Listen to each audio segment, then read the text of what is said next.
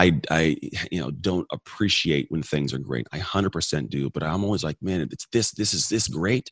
Man, it could be greater. Imagine what that's like. It's not that this like, oh, this sucks now, I want something more. It's always based around there is a level of happy above the level of happy I'm already happy at. Life is going to give you challenges, struggles. It's going to force you to face your fears. Even though these may feel like your worst enemy, in truth, these are actually your greatest allies. My name is Lance Essios. Welcome to the University of Adversity.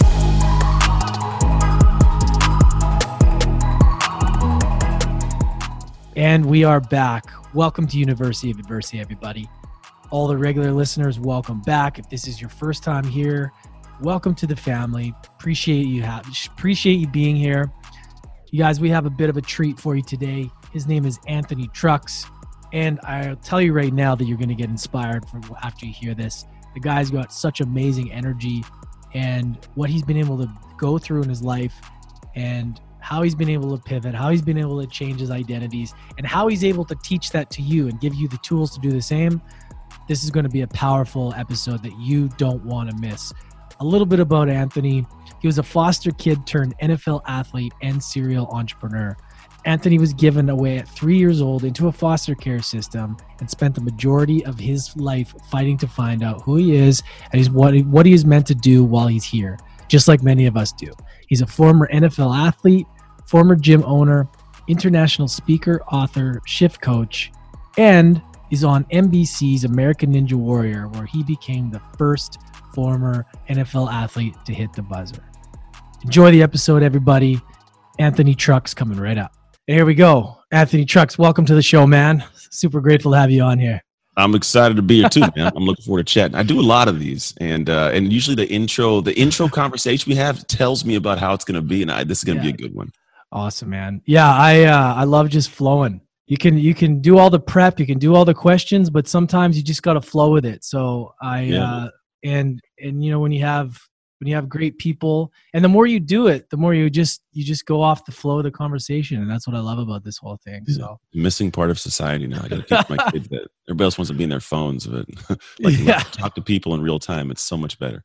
Yeah, man. Well, you got a nice studio set up for anybody that's watching on YouTube, man. That's key too for the visuals, right? People gotta be able to they want to see us too.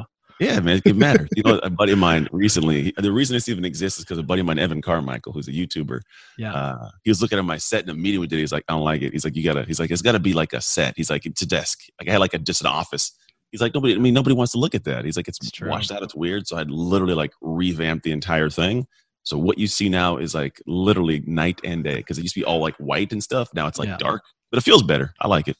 Yeah, I had in my office at home, I had a kind of a setup with a background, but I have an office space now. So I'm kind of like, how do I even set it up? You got to get the backdrops and all that. And I think Evan Carmichael's on the show, actually. He's awesome. Yeah, he's dope. He's dope, man. He'll cut you up, bro. He hopped on. The good thing is I have thick skin, so I don't care. But he's like, I don't like this. Why are you doing this? It's stupid. I was like, all right.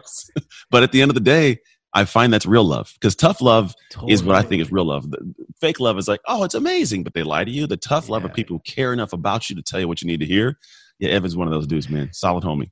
Man, when I had him on too, it was funny because he challenged me right in the beginning. Because I remember I was asking him something, and then he flipped the question on me, and I was like, oh, this is great. He knows, because he gets on a lot of these calls, right? A lot of these interviews, and I forget what I asked him, but I really I love that about him too. That's what I think about interviewing is important, and it's more of a conversation, right? A lot of people are it's so scripted, and especially in the world that we're in today, it's a lot of people aren't willing to kind of dive in and sort of have the real conversation, and be honest. The honesty is key. It's the only part that matters. Outside of that, it's what they say, only kids, angry people, and yoga pants tell the truth. It should be more than that. It should be more.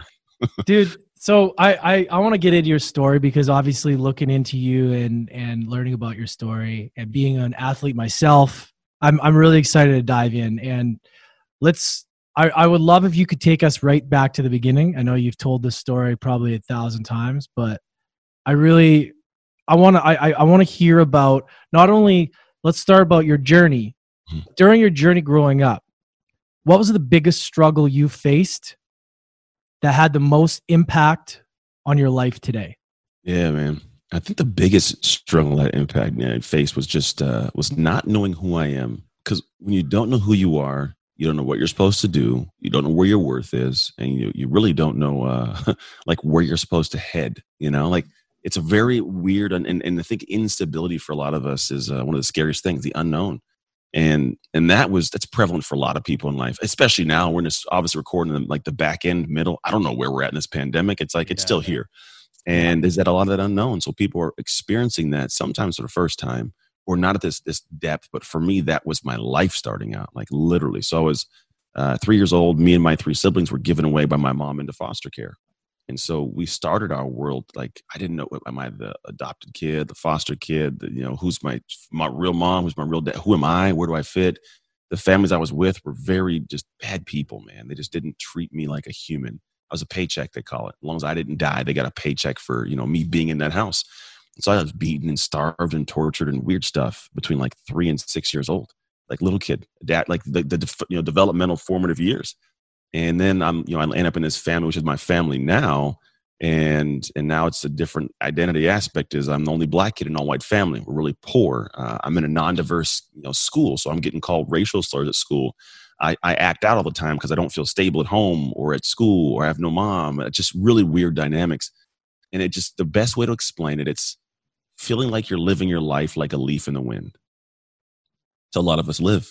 And unfortunately, we start doing things, we think we have control, and then all of a sudden something happens and you had no control. So it's like, man, who am I? And that was a really important part of me becoming who I am now, because I had to learn to deal with that at a young age.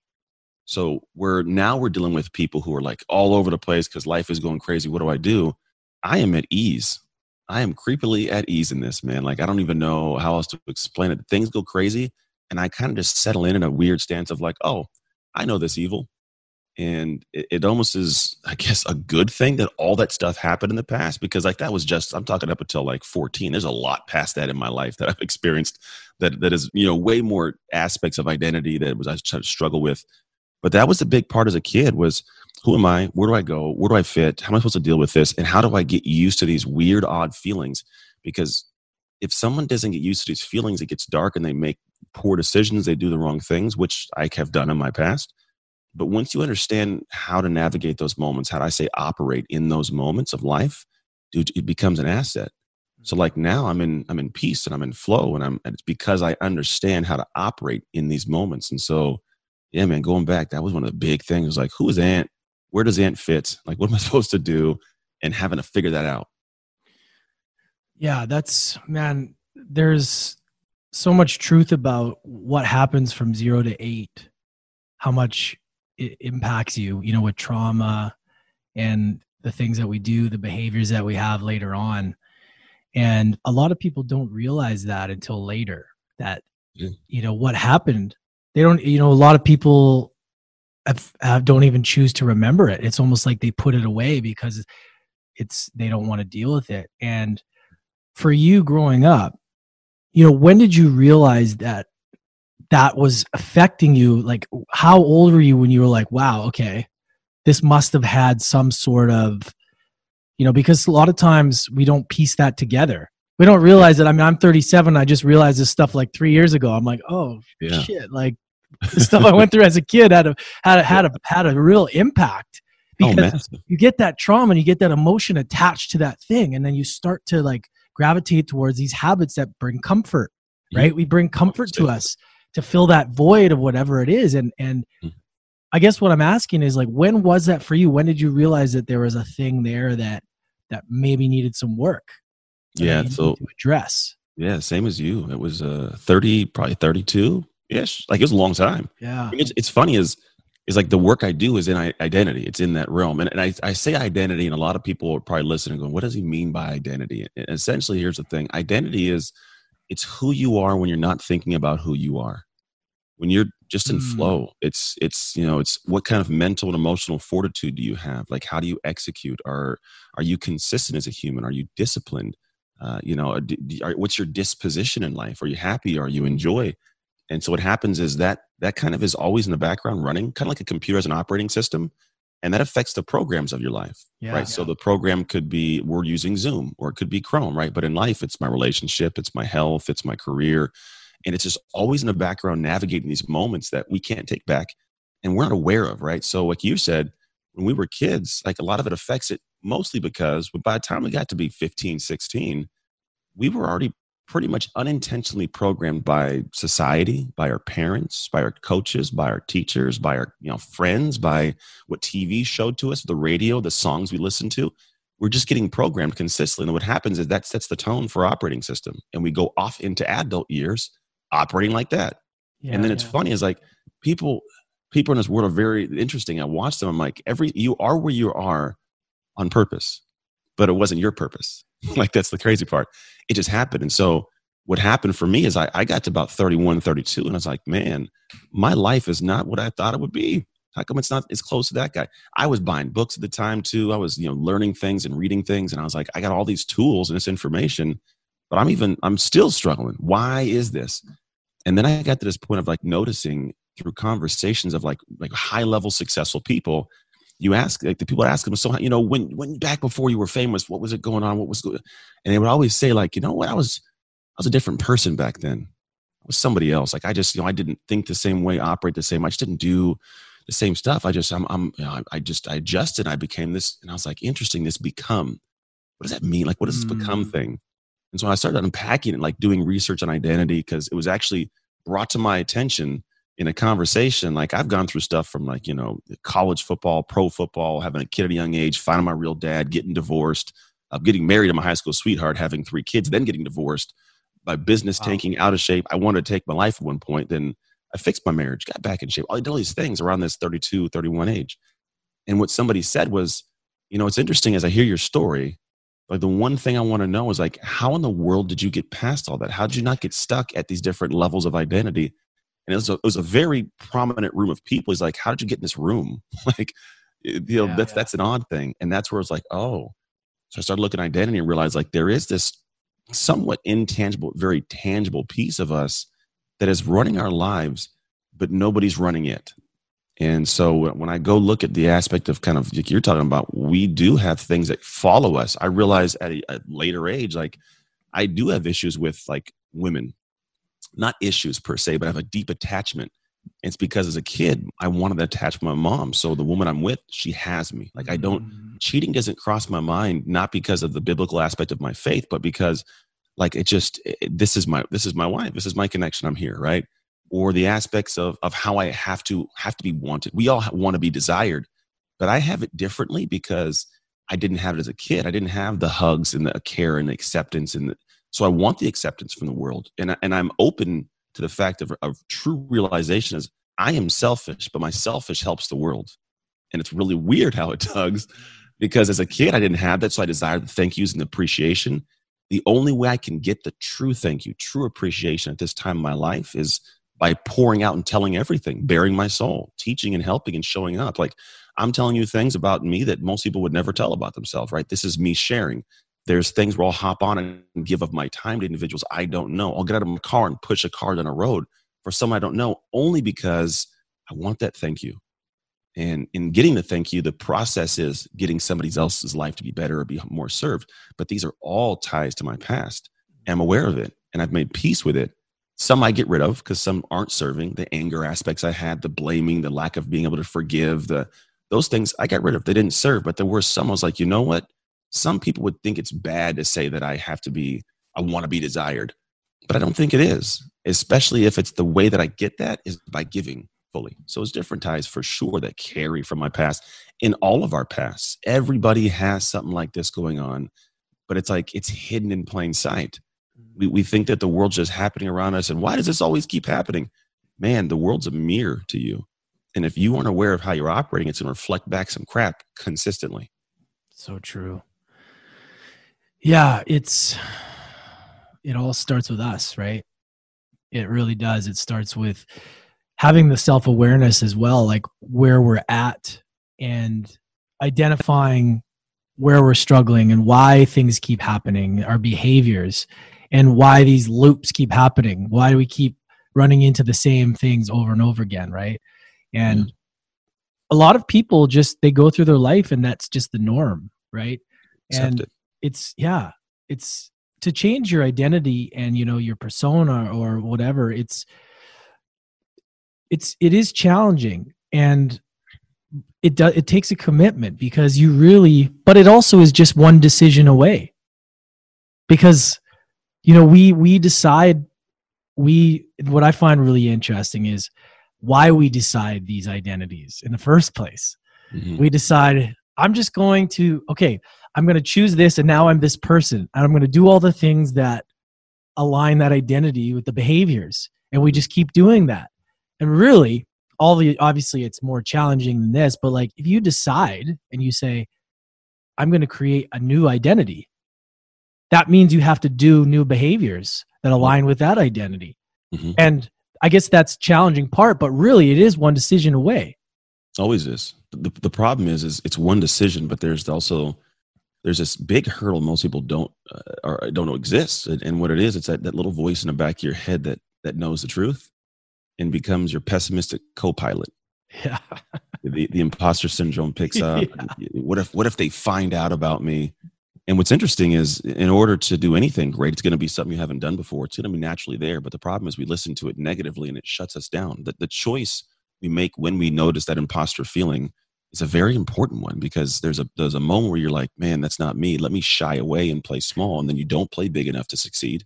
Or you say, okay, what are the things I have to do to diminish this feeling of imposter? Not to hide from it, but what has to be done so where I don't have it? And what that means is, how do I become more of this human? That's the big question I answer in my work. It's like, Ant, sounds good conceptually. How do I do that? That's the big thing. How do I do it? Not so much how do I feel like that is me? So much so, I will fight for what I deserve as that identity. Yeah. Because you can say, like, you can go in your mirror and say, you're great. You deserve the girl. You deserve the job. And then go outside. And when it pops up and somebody's like, no, I get it. You'd be like, oh, okay. Yeah, they get it. Like that. Yeah. You play small. And what ends up happening is, there's a simple concept, and it's a statement that is the root really of my work. And it's what you create creates you. And when I look at the creation process, the thing is in order for me it's a whole self-mastery loop of how our brain psychology works. But essentially, shorten it all down, you have to do some things that are out of your comfort zone over time consistently, and eventually get some successes so that the identity anchors back to that's who you are now. So what you create creates you. Now, the creation process is ugly, it's dirty, and it's long, and it's wrought with pain and failure consistently. It's just the nature of it. And so what happens is, for a lot of people, they'll step into that realm of trying that at first, and they fail. And what they do is they run from it because it hurts. The fact that I suck at this or it didn't go well, oh, that hurts. I don't want anybody to see that. I'm not that's not who I am. And they take the choice to run away from it. Well, the people who are successful, when they say, I'm somebody else different, what they did is they woke up, they did that thing, and they failed, and it sucked, and they learned something. They said, okay, I now get some. Okay, I got this lesson. Let me go try it again. Like a crazy person, let me try it again. But it's going to be a little bit easier. Now it still hurts. Let's say it was a 10 before. Now it's a 9. Still painful, right? It's a little bit less. And they say, all right, I'm getting closer. They do it again and again. And over time, what they're doing is they're going through a process of determining what I should do for this identity to be in place, deploying the action, debriefing from it, going back and redesigning a new plan, and going and doing it again. And that is creation. Mm-hmm. I make a chisel mark here in the statue. That wasn't right. Let me smooth it over. Next one, do this. Okay, that one sucked too. Okay, do it again. And then I get better and better. And now I can create this, Michelangelo's David. And what's cool is at the end of that, you might have been a guy with a chisel trying to make a statue. But when you've gone through the creation, now you're a sculptor. Vastly different. Now I'm that identity because I created this over time. I kept stepping up when you kept sitting down. I kept doing it. And it does sound simple. And it really is.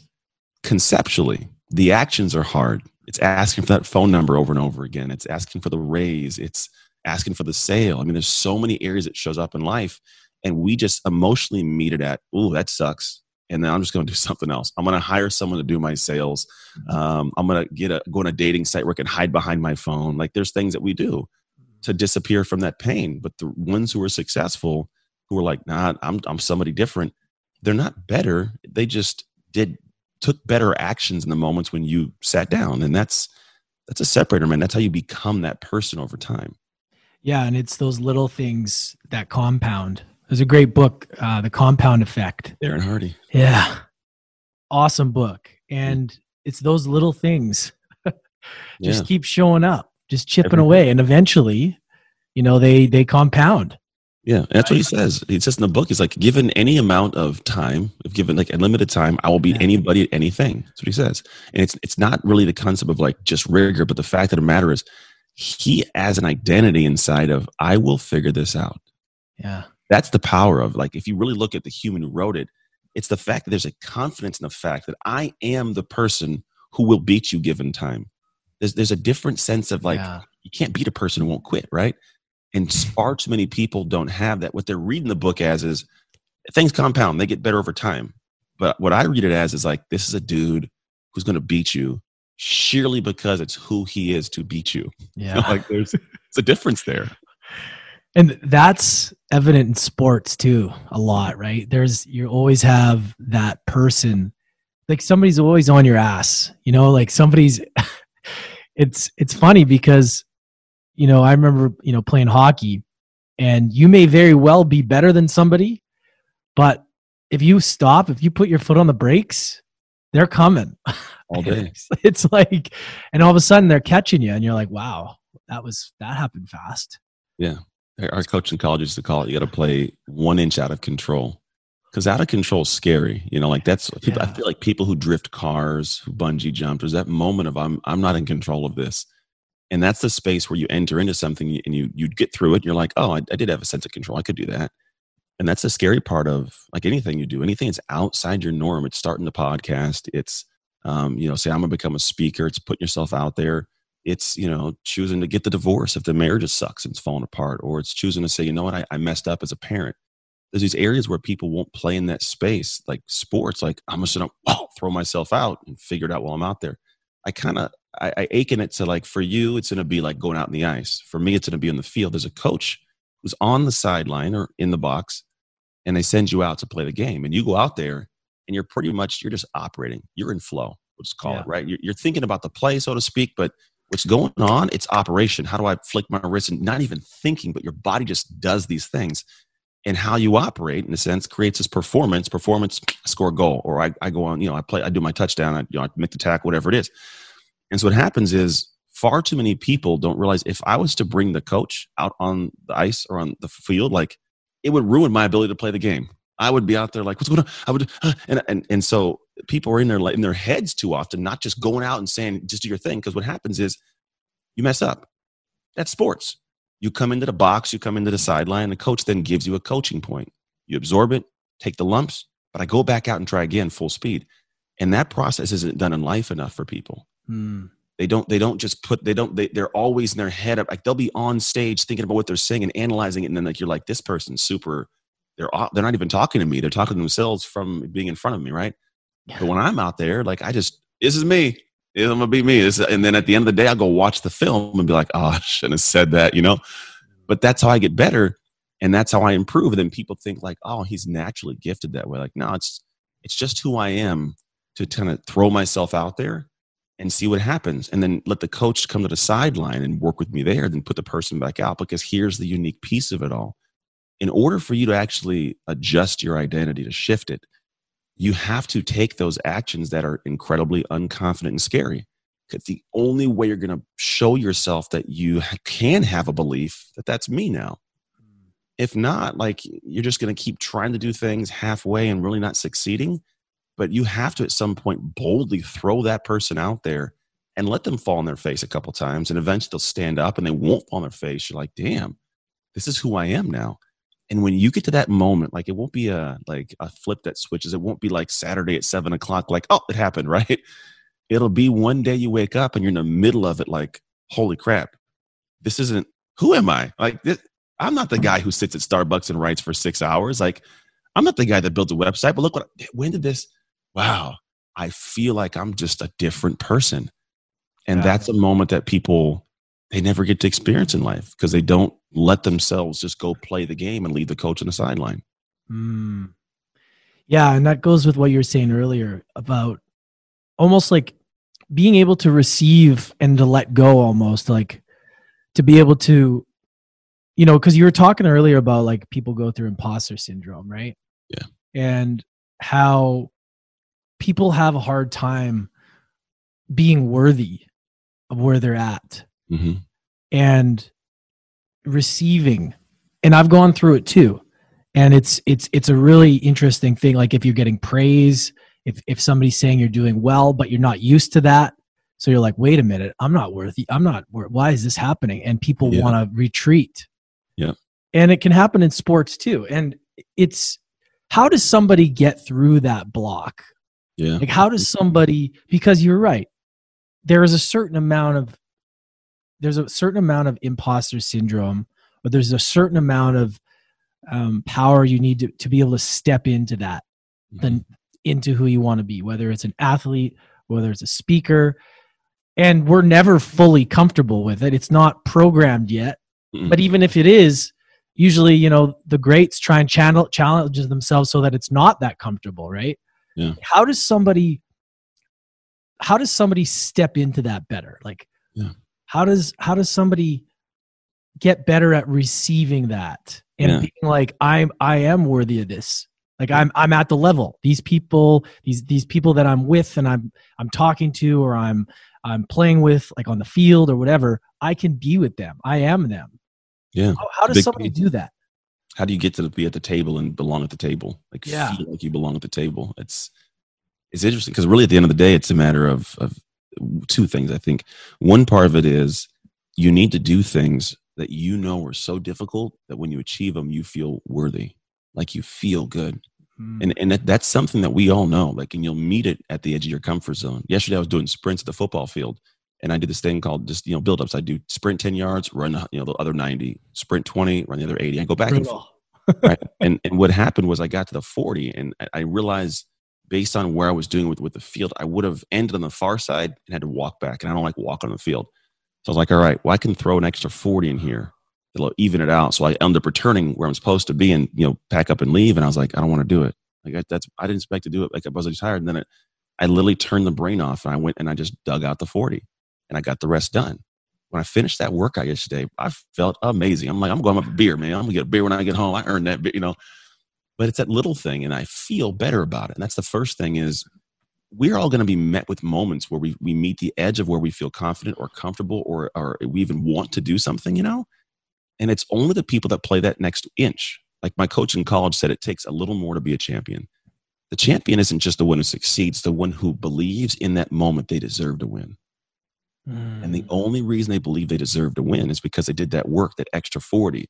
They stayed the extra day. They didn't miss the workout. Like they did this stuff. And so in that moment, it's animalistic. I can see in that person's eyes, like they're going to win. And for me, I'm fortunate that I learned this way early on when I was in high school.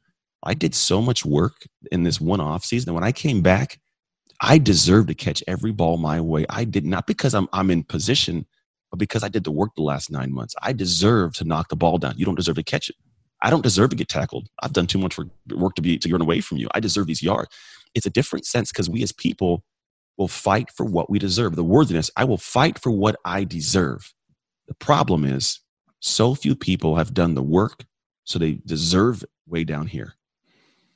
And this is what they fight for. Anything above that, I don't feel worthy. Difficult. And so the first thing is, you got to get to the point where you do the work to feel worthy. The second part of it is I have to, and this is for me too, I have to get to the point where I could take a thank you. I didn't get appreciations. And I told you I like that. I didn't get those until later in life, and I didn't know how to handle them. Like to the extent, like even now as a grown man, my wife will be like, hey, thanks, love. I'll be like, yeah, no problem. To the extent, like I'm still not good at saying thank you.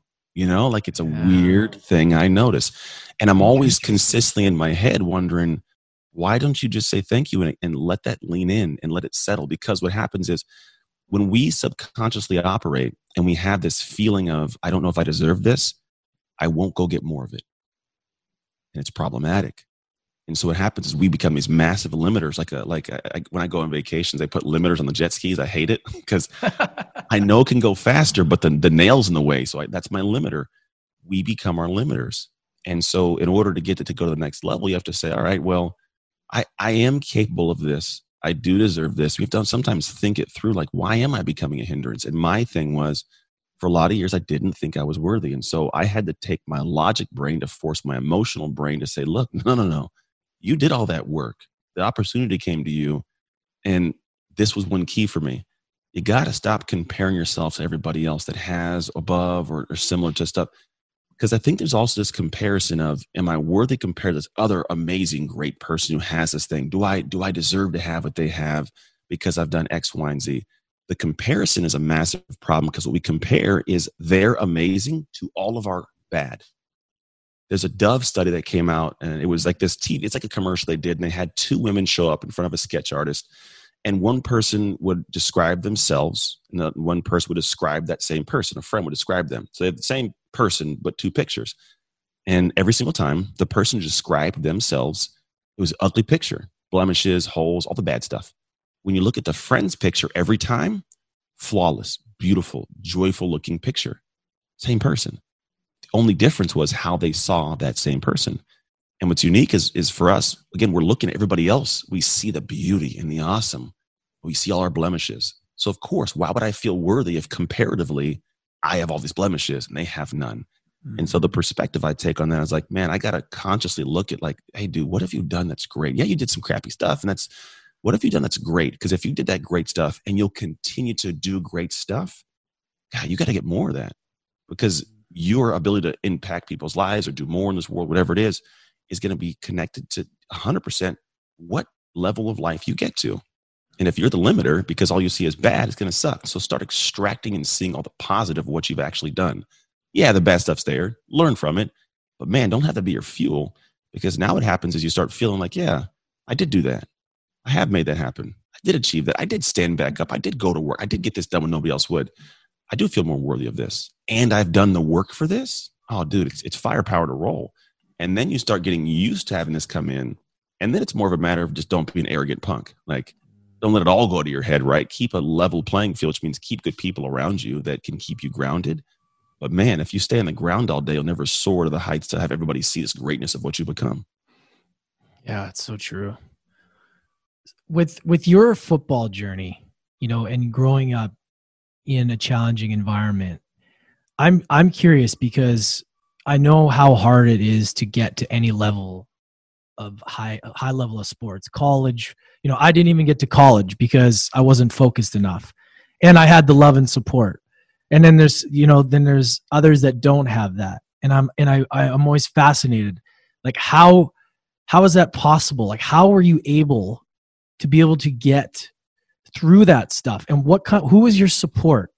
Like, were you doing it out of spite? Like, I'm going to show them, or were you doing it was there somebody that supported you through that? Because it's challenging going through all the things that we go through, and peer pressure and girls and partying, to be able to stay focused, to be able to get, as close, like as far as you did. Yeah. What was that like? Well, it's obviously hard. I mean, when you're young, you have all those things being thrown at you, and you're trying to figure out who you are at the same time. Like in high school, I had a high school sweetheart, and that connection to a woman was big. But I still had, people. I got arrested at 17 for breaking into cars with some guys one night. Like, you do dumb stuff, you spin out. But the reality is I think at the core of me, I was a good guy, and I knew that I wanted to always have that positive feeling. And so the way I would treat people and interact with people, like I was voted homecoming king.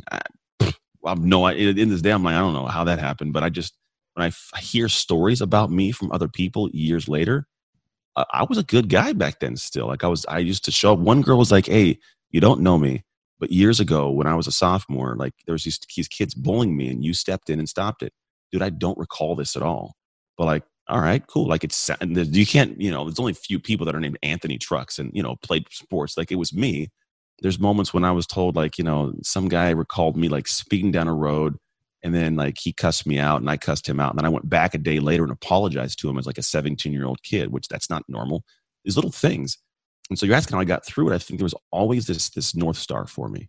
There's always a set point of like who I wanted to be. And I made decisions based on that. It wasn't whether or not I felt like it, but what was right, what was wrong. And I have this even now, I have this weird, the moment I notice something's wrong, I have to stand up. And I don't say it as an arrogant, like, I got to stand up and show, it's more of this because I know how it feels to not be stood up for. I grew up that way. Like I was a kid given away and no one stood up for me. And I had all these things happen. And So if I have the capabilities, which is my ability to speak or the size of my body, I can stand up for somebody if they can't stand up for themselves. Now, going back, if we talk about how did it become support system, yeah, man, I always had somebody in the background that was just planting seeds and watering them. At points, it was my adoptive mom. Like, she taught me how to come out of the shell of this guy who was very emotionally walled off because the world had hurt me. I had no reason to trust.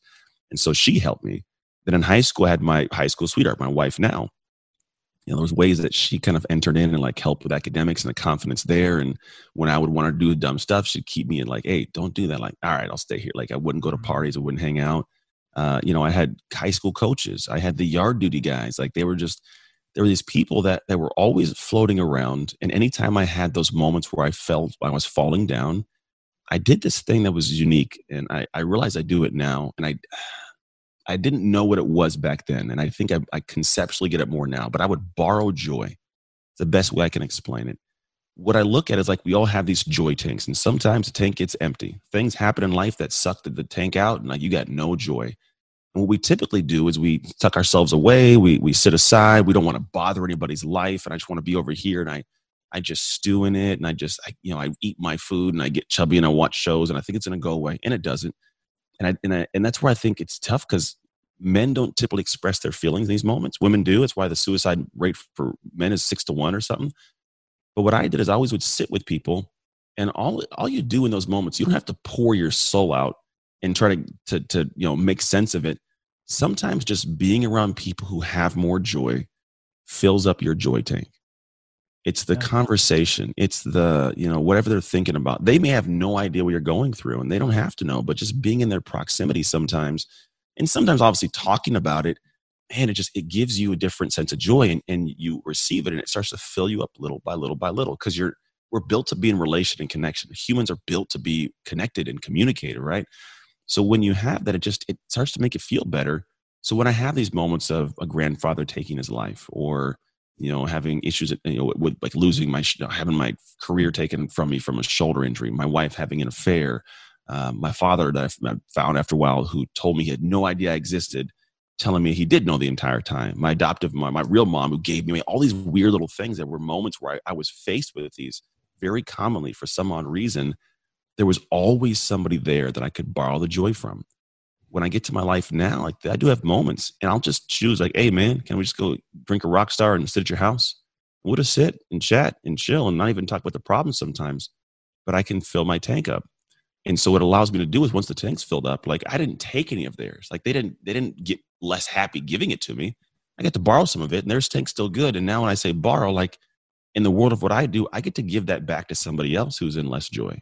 I get a lot of messages and calls and texts and emails from people who are just struggling, because I'm the guy people look to for joy. And I'm happy to dish it out, man, because it doesn't take it from me. So for a lot of people, when you look at like the hardships of life and when things are falling apart, or you have those sticking moments, there is a strategic, tactical way to it. I don't want to go all left brain, but to be honest, a lot of it starts with be around people more often and find the people who are happy. Don't go and try to just live in solitude and be all like with other people who are just down in the dumps. Yeah. That's the worst place to be, because then you guys compile and you steal joy and it goes down. You're stealing from each other and nobody's happy. So find joyous people that you don't feel like you should be around, because you actually should be around them. Yeah, it's easy to really get the energy sucked out of you when people are negative. Like, man, it's such a contagious thing. But then so is joy, man. If you're around people that it's just naturally, they're just positive. There's people that will just see the negative in everything, and then there's people that'll see the positive in everything.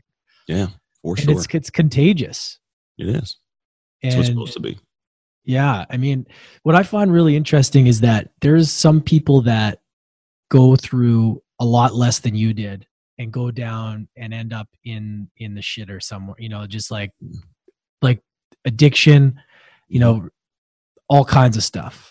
And I just find it so interesting how some people that go through so much stuff can still figure out a way to get through and just keep hammering on, like it's fascinating to me. Me too. Like there's some people have everything, all the things, and yet they still end up And it's like, why? I think people place meanings on things. It's very unfortunate. I think a lot of it boils down to is, I heard it years ago. Someone said the only meaning a moment has is the meaning we place upon it. Yeah. And what happens when we give it a meaning, we then give it an emotion attached to it. And the emotion attached to it drives our feelings and our thoughts, and then that drives our actions. And so, unfortunately, people will place these horrible meanings on things and fight for that meaning to be correct. We'll live our lives in a way and make statements to make that meaning correct. Like I think Gay Hendricks says in his book, The Big Leap, People with Upper Limits, it says, if you fight for your limitations, you get to keep them. And sometimes limitation, I believe, is the meaning we placed upon a moment. And so if my meaning for the moment of me being given away as a kid way back then was, you don't matter to the world hates you, so you should get back at the world. Oh, dude, I'd be an amazing criminal. I'd be intelligent and problematic, and I'd find ways to avoid jail. I'd be like some weird spy dude, right? I'd be a big detriment to the world, but I give a different meaning to it. The meaning for me is like, you know what? You went through these things, and these things happened to you, but you came out in the backside so you can go and help other people stuck in it. Different meaning, right? It's this different perspective. And so when you've given this different meaning, now I show up in a way, because when I go back to the identity, our ego will show up in our actions. But the ego's actions are only there for one purpose, which is to protect the identity we have. The identity you have is wrought of meaning. It's brought from meanings that you've created for your life. If it means this for me, this is who I am. I create these meanings, create this guy. And then now my ego must protect that. And we hear ego and hear a negative thing typically. We always think it's bad. But the ego is what allowed me to make sure I had everything that you sent to me in a document ready to go for this podcast, to make sure I'm on time, to make sure I'm focused and clear, present with you. My identity has a meaning placed around, like, it matters that I show up as Anthony. My pride is wrapped in a sense of no matter who I interact with, I want them to walk away and be like, that was a good dude. He did things right. He showed up correctly. And that has a meaning for the life that I want to have, right? And so what happens is, if that's my identity, my ego will do the things necessary to protect that by doing the right things. And so for a lot of people, they're in a space where they're not comprehending that, like the meaning you've placed on certain situations has created this identity of whatever you are, and you're protecting it with crappy actions sometimes. You're protecting it with whatever it is, because you're making an excuse that, this person's horrible and they're a bad person. That's why I act this way. Or this is what's going on, so that's why I do this. And like, you've created this weird dynamic of you're protecting crap, and you won't take the realization and smell and like, oh yeah, I got to stop protecting this poo, man. I should go find a statue. It's beautiful. And so that's what's going on. I think for a lot of people, they don't have a meaning that allows them to show up in a way without even thinking, just like subconscious flow in a great way. So what they do is, I'm an addict, they say. That's the meaning. My identity is, I'm an addict. Why am I going to fight very hard for that thing to be anything great? Or I'm going to protect it by saying, no, I'm an addict. That's why I do this. That's why I rob people's houses. That's why I'm don't show up for my kids. Like, this is the meaning you've given it and the identity you have. It's your ego shows up as that. Those who switch that out start operating vastly different, because they've built into it, and it takes action, and you build something new. When you get past that worthy conversation we talked about, you've created this thing over time, but you know why now. And after a while, like because I know a lot of people who are addicts who are doing phenomenal things now. And the difference is, when you talk to them, it's not like I'm an addict who's trying to do a podcast. I'm an addict who's trying to build a business. They're like, no, I'm a businessman who used to be an addict. It's a different sense. And when you're a businessman, you protect that identity with your ego's actions. You're no longer protecting the actions of the addict. Yeah, it's so true. The egos there to keep us safe as well. And it's fascinating getting into that stuff, because we need it.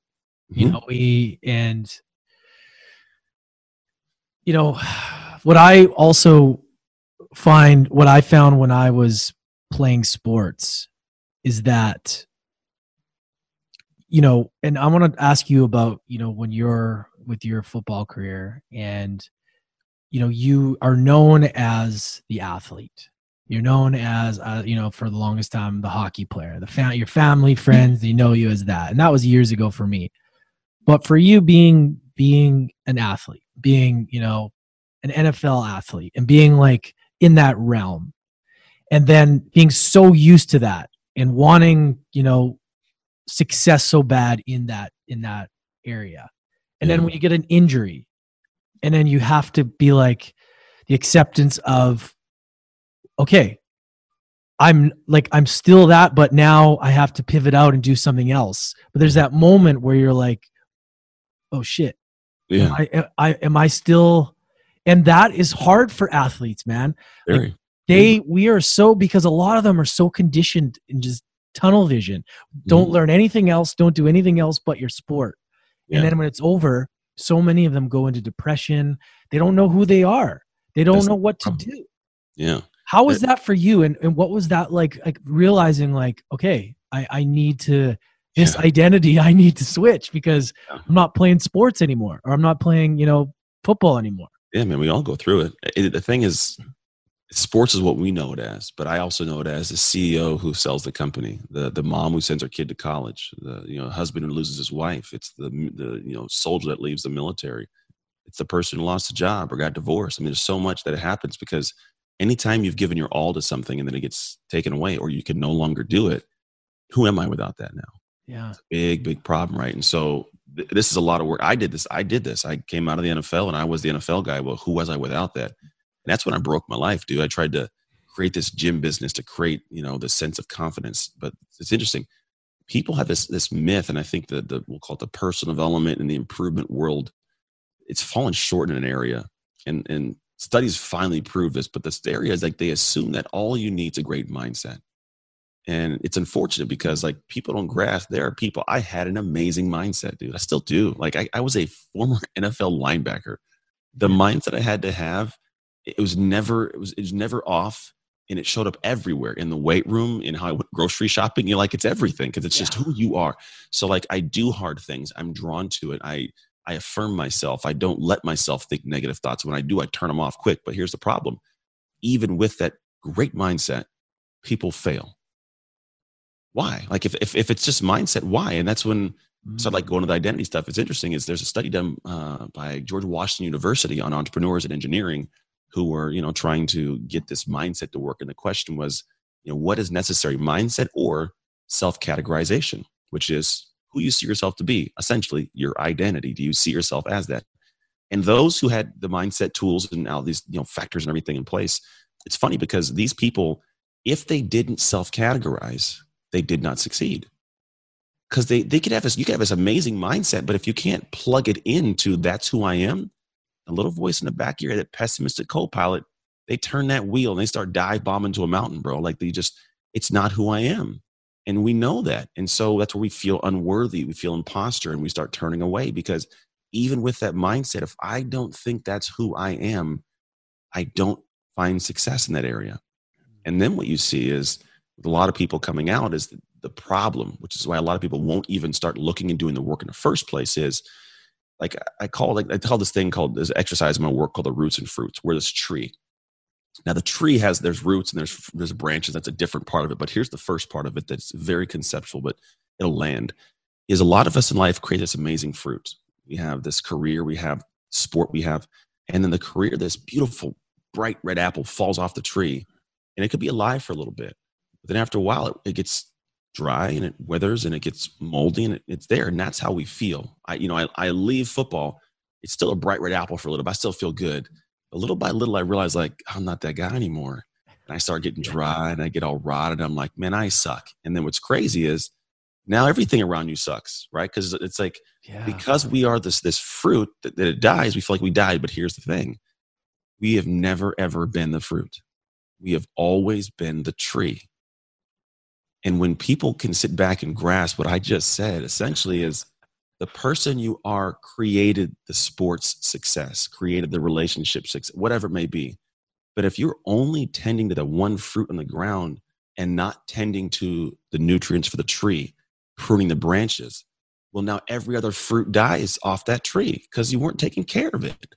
And now the relationship falls apart, your health falls apart, all these other fruits of your life, they fall off the tree, which is exactly what happened to me. And so what I learned to do later in life was take all the stuff I'd learned as an athlete and say, I'm going to take these intangibles but I'm going to go and start giving nutrients to the tree now. I'm going to make sure the roots are deep and strong and nourished. I'm going to start pruning the branches and taking care of these branches and making sure that fruit's great. And what's crazy is what I thought was this amazing fruit of the NFL was the biggest fruit I'd had that gave me joy. I've got better fruit now than I had when I played in the league, man. I have more financial security. I have a better marriage. I have better parental and child relationships. I'm not as in shape. It's a different kind of game, but like I operate, I'm in more peace. I'm not worried about, tomorrow, like if I have a job. And so because I was able to go back to the tree like so few people do, I made better fruit. But when somebody does that, man, that's when it's a game changer for your life. And so athletes or anybody who comes out of a situation who is all they're doing is worried about the fruit, the rest of it's going to die. You really got to go back and say, where can I start working on the roots and the branches? I love that, man. It's so true. And it's amazing when we're on that journey, sometimes the thing that we think is going to be, the point that we're trying to get to, once we pivot, we'll actually find something better, but it's so easy for us to get attached to that outcome. Like it's only that, especially sports is the prime example. It's like, if you don't make it there, we're nothing. Right. And it's like being able to be like, all right, but that's the problem with athletes too nowadays is they need to know like that's important. Yes. But the journey getting there is going to bring you so much value as well. You're going to meet so many people. You're going to learn so many lessons. If you can be agile and be like, obviously dedicated to the goal, but okay if you have to pivot. Okay if that thing doesn't come through because you're on the path and chances are something else is going to come along that's even better. Always. Because at the end of the day, it comes down to the person behind the scenes. Like you could put me in anything right now. And because of how I identify as a person and how I operate, like my work, really the root of it's just teaching people to operate at a better tick, to upgrade that operating system of like the computer operating system, we'll call it. When you learn to upgrade that, everything else flows, man. It's just so much smoother. And so in the work I do, that's what I'm heavily focused on for people. Because at that point, like, dude, you could drop me into sales. I could start dealing with produce. It doesn't matter. Like, I'm going to be great at it because I identify as the fact that I'm going to be great at it. It's the people who are tied to the fact that, I was only good as an athlete. I could only run fast. I could only lift weights. Like, no, you were consistent enough to, you focused on taking care of your body and eating the right food. And you knew when to get up early and you knew how to communicate with people. You knew how to do hard stuff when you didn't feel like doing it. You knew how to take the lumps and push past hard moments when there was pain. Like those are the things you knew how to do. They showed up as stronger and faster and more agile. That's how they showed up. Go back to the core of the tree, man, and figure out what that tree did to create something new. Because here's what's crazy. When you do that, you can leave sports and then go and build and grow a new tree of confidence in a different area. Totally. In whatever career you choose or whatever it may be, you have all those intangibles that are still there. You just only think that you have worth if it's tied to the sport you played or the job you had. But man, no, that the strength of you was the person who could apply whatever you knew already and create success in whatever you were choosing. So choose something else. Love it, man. Where can we find you and check you out if we want to learn more about you? Yeah, man, best place is Instagram at Anthony Trucks. And if somebody wants to find out that there's something I have called a Slower Go quiz, it's a quadrant and it'll give you a snapshot of where you are right now. There's 4 different types of identities you can be: a doer, defender, a dabbler, or a dreamer. Once you figure out which one you are, it gives you a clear path of what you got to do to shift into that next tier for your life. Amazing, man. Dude, thank you so much for coming on, man. Yeah, thanks for having me, bro. Good chat. I love having this conversation. It's so important, and being able to create a new identity and not getting stuck in that identity forever is just so important. And hearing you and what you've been able to achieve and it's super powerful. So and I can really relate because I've had to do it a few times as well, and it's not easy, but it's important. It's important if you want to make changes in your life. True, so, man. Yeah, it takes time. The thing is, there's a lot of ways they say to skin a cat. Like I made a process that I walk people through as a coach, and that's really it. But it's doable. It just may take you longer, but it's doable if you just apply some of the things I talked about today. So like, you don't have to hire me or anybody as a coach if you really just like, hey, I can do it. But if you really want to shortcut that, find somebody who can hold you to the fire, because now you understand what that means. You understand what the hard work turns into. You understand what you need to do, but it's a matter of what are you going to do with that information. Awesome. I always end it with just one final question about adversity. Out of all the challenges and struggles and everything you've gone through in your life, what is the number one lesson or one lesson that adversity has taught you? Oh man, that there's the biggest room in the world is the room for improvement. Yeah. I love it. Yeah. Harvey McKay said that. And I was like, ooh, that's a good one. So I'm not saying it's my quote because it most definitely isn't. But if I attach it to stuff, I'm like, oh yeah. There's always room to grow. Even when things are great, I'm like, there's always, and it's not to say that I don't appreciate when things are great. I 100% do, but I'm always like, man, it's this is this great, man, it could be greater. Imagine what that's like. It's not that this like, oh, this sucks now, I want something more. It's always based around, there is a level of happy above the level of happy I'm already happy at. Man, I love it. So true. I love your energy, man. This was a great conversation. Super grateful. Thanks so much, man. Thank you, everybody. If you guys got value of that, we'd love a review on Apple. If you can, share it with a friend, whoever needs it. And if you haven't already, hit that subscribe button, stay on top of it. And if you're watching this on YouTube, hit the subscribe button as well so that you stay on top of the episodes. Check out all Anthony Trucks' awesome work. He's doing great things. He's got great content on his social media and very inspiring guy. So as always, much love, and we will catch you next time.